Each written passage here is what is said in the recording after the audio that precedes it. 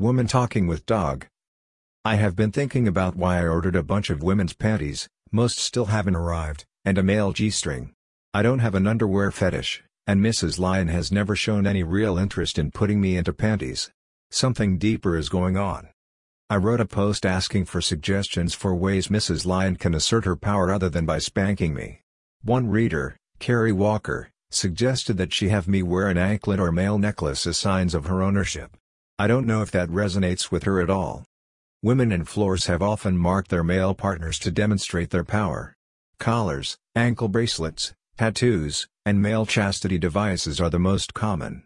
The idea is to provide a constant reminder to both people that there is something special happening.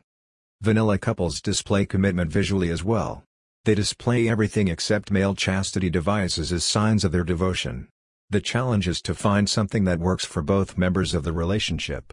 For whatever reason, spanking works for us. When Mrs. Lion spanks me, we both feel our power exchange. It would be hard for me not to feel it then. Mrs. Lion feels it, too. I'm sure of that.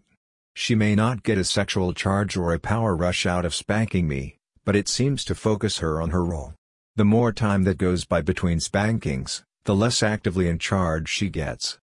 Right now, it is at a low point. She has been writing about playful ways to assert herself but has made no move to act. Other than spanking, nothing else seems to interest her. This can mean a couple of things.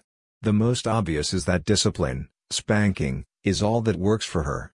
Seeing me wearing something that signifies her control may not do anything to reinforce our floor. Maybe I bore her. Something's not working.